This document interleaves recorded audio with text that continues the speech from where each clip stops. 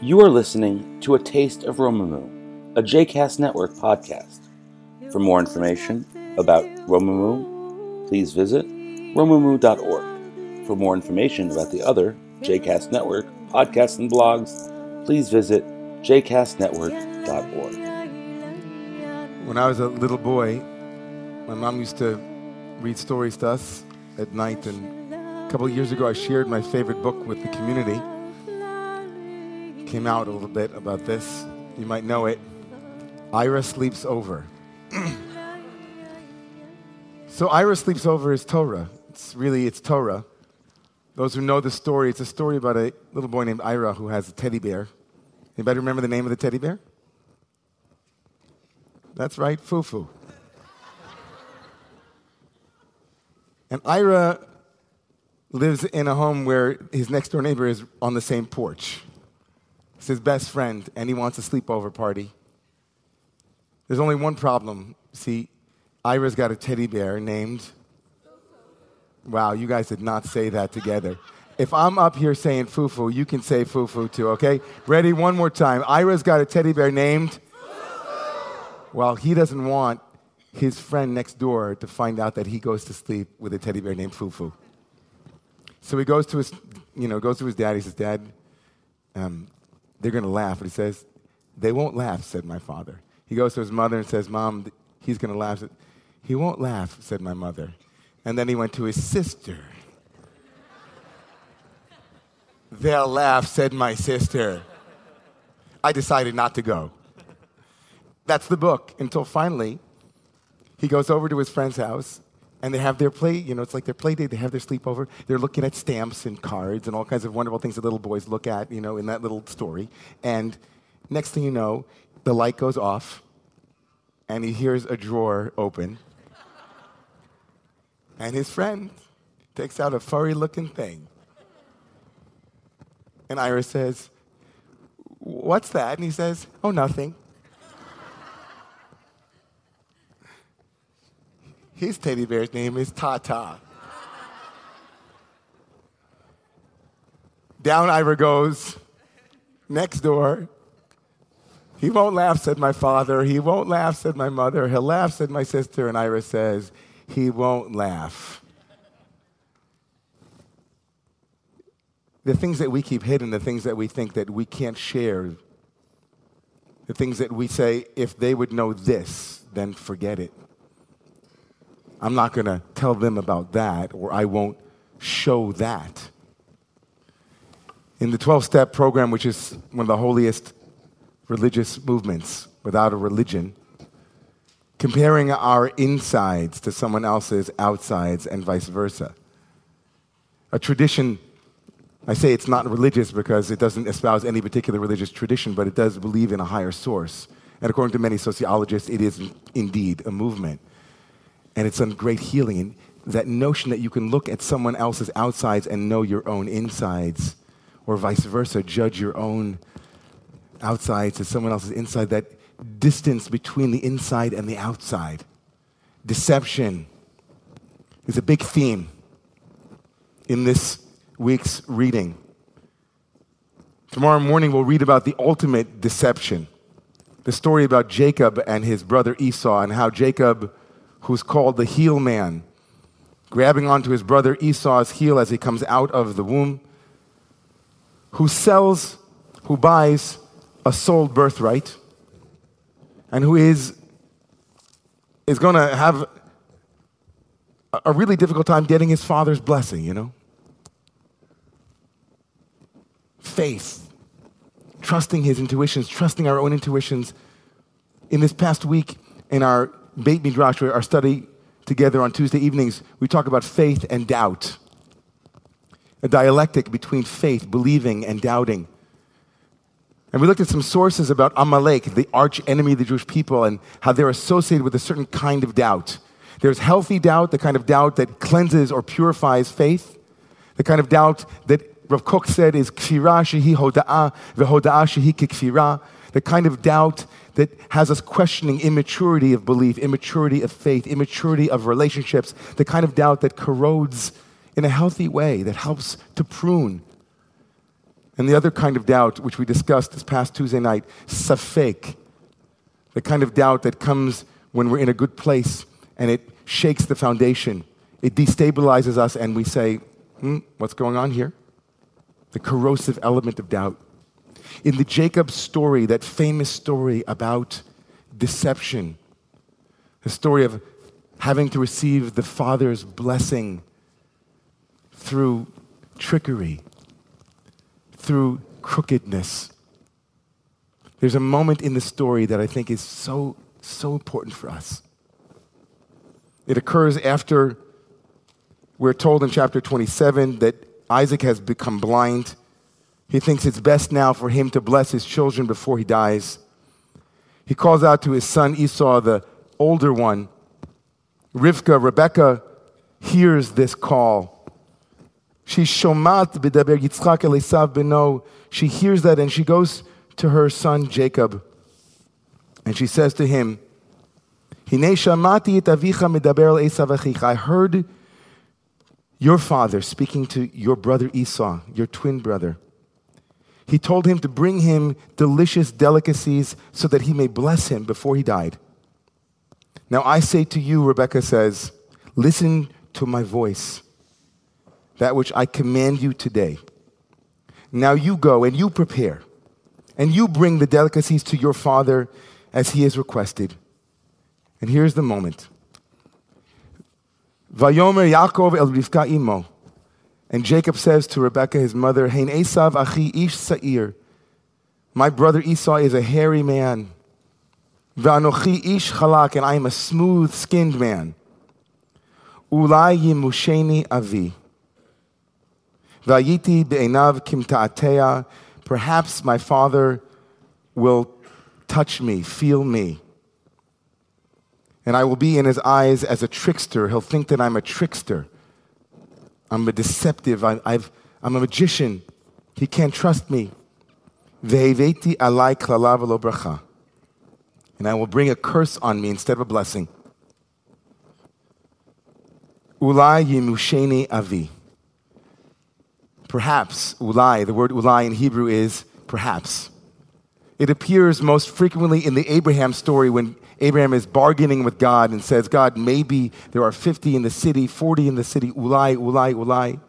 Ulai, the word ulai, maybe. What's the maybe? Where Jacob says to his mother Rebekah, I can't bring these delicacies. Ulai yimusheni avi. What does that mean? Ulai yimusheni avi. What does it mean? Perhaps my father will touch me. There's a much bigger problem than his father touching him. What's the bigger problem that Jacob should have said to his mother Rebekah?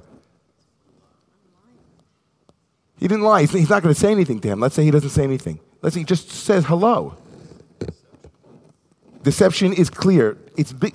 Deception is an issue here. But what's a bigger issue than maybe my father will touch me? Maybe my father will hear me. Hi, Dad. It's David. Hi, Dad. It's Jacob. Presumptive. We presume that his father can hear his voice. Is that a safe assumption? That his father would recognize his voice? Maybe it isn't. Maybe his father has never heard his voice. Maybe Jacob's father has never heard his voice. Maybe ulai yimusheni avi is, maybe the ulai, says the Ksava Kabbalah, Tzvi Mecklenburg, maybe the ulai of maybe is not maybe, but I wish he would. The word in Hebrew, ulai, there's another word, I hope he doesn't, which is pen. Pen yimusheni avi. Ulai yimusheni avi says this one particular commentator means, I hope, I pray that he would touch me and know it's me. He won't know from my voice. He doesn't know my voice. He's never heard my true voice. He doesn't know my true colors. I haven't been his chosen one. He doesn't look at me in the way that he looks at Esau. I'm not that one. And so I hid it away, my voice. And now you're telling me to bring this gift to him and so that he will bless me. I want you to bless me. Please bless me. Please see me. please touch me, hug me. What do I have to do, Dad, for you to see my true colors? Maybe I have to dress like my brother, but that's for Rebecca to decide. Jacob never says that. Jacob never asks for that clothing. That's Rebecca's push.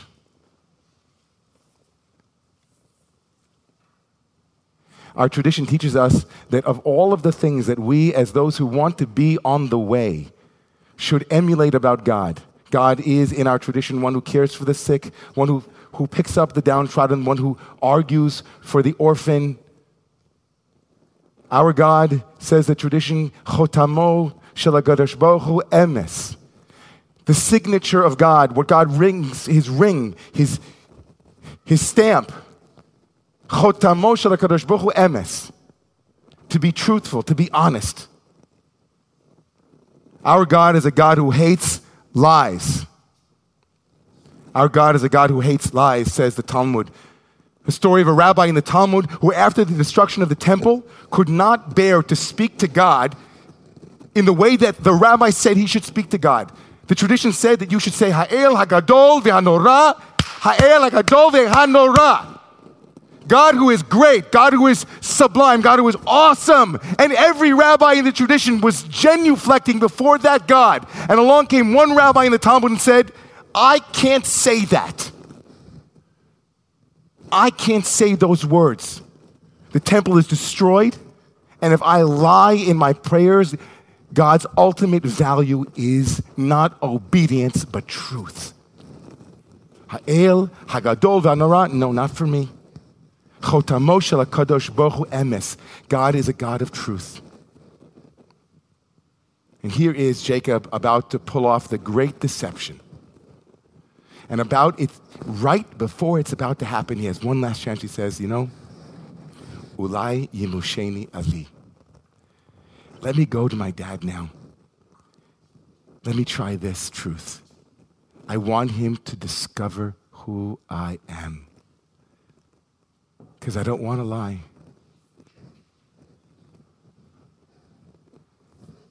I remember as a young man how brutal it was to live in a world where people judged others from the outside. I wanted more than anything to be loved like all of us. I remember specifically in high school how the only way that I could be loved was by being a good athlete. And I would look at all of the theater people and all those involved in the arts, and I'd say,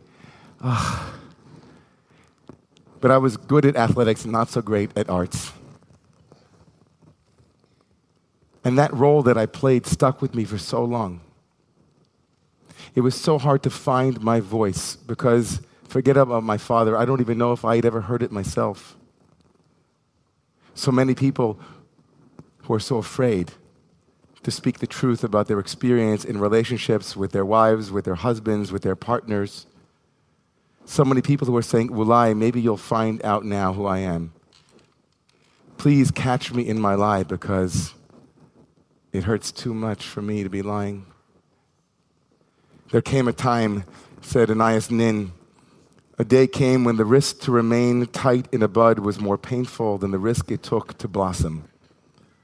The day came when the risk to remain tight in a bud was more painful than the risk it took to blossom. Yaakov, I wish I could be there and say to you, listen, I know Rebecca's about to tell you to go wear Esau's clothing, and that's really beautiful. There's a lot of Torah about that, but listen, take a risk. Take a risk, Jacob, because your deception now is going to come back. It'll come back with Leah and with Rachel. It will come back. You will get caught in lies, and you, Yaakov, are titen emes liYaakov. You are truth, Jacob. The pain of being a bud will be overwhelming, and you will have to bloom at some point. Risk showing your true colors, please. Maybe that's why you eventually gave your beloved son, Joseph, a coat of many colors. Who knows? True colors. I want to dedicate tonight's Dvar Torah to all of those wherever they are, who are daring to come out and to tell people about their true colors. To my dear friend Abby, and all of the teachers everywhere who have the strength, the courage, the power of doubt that says, maybe this bud, maybe it's time to bloom. May truth prevail.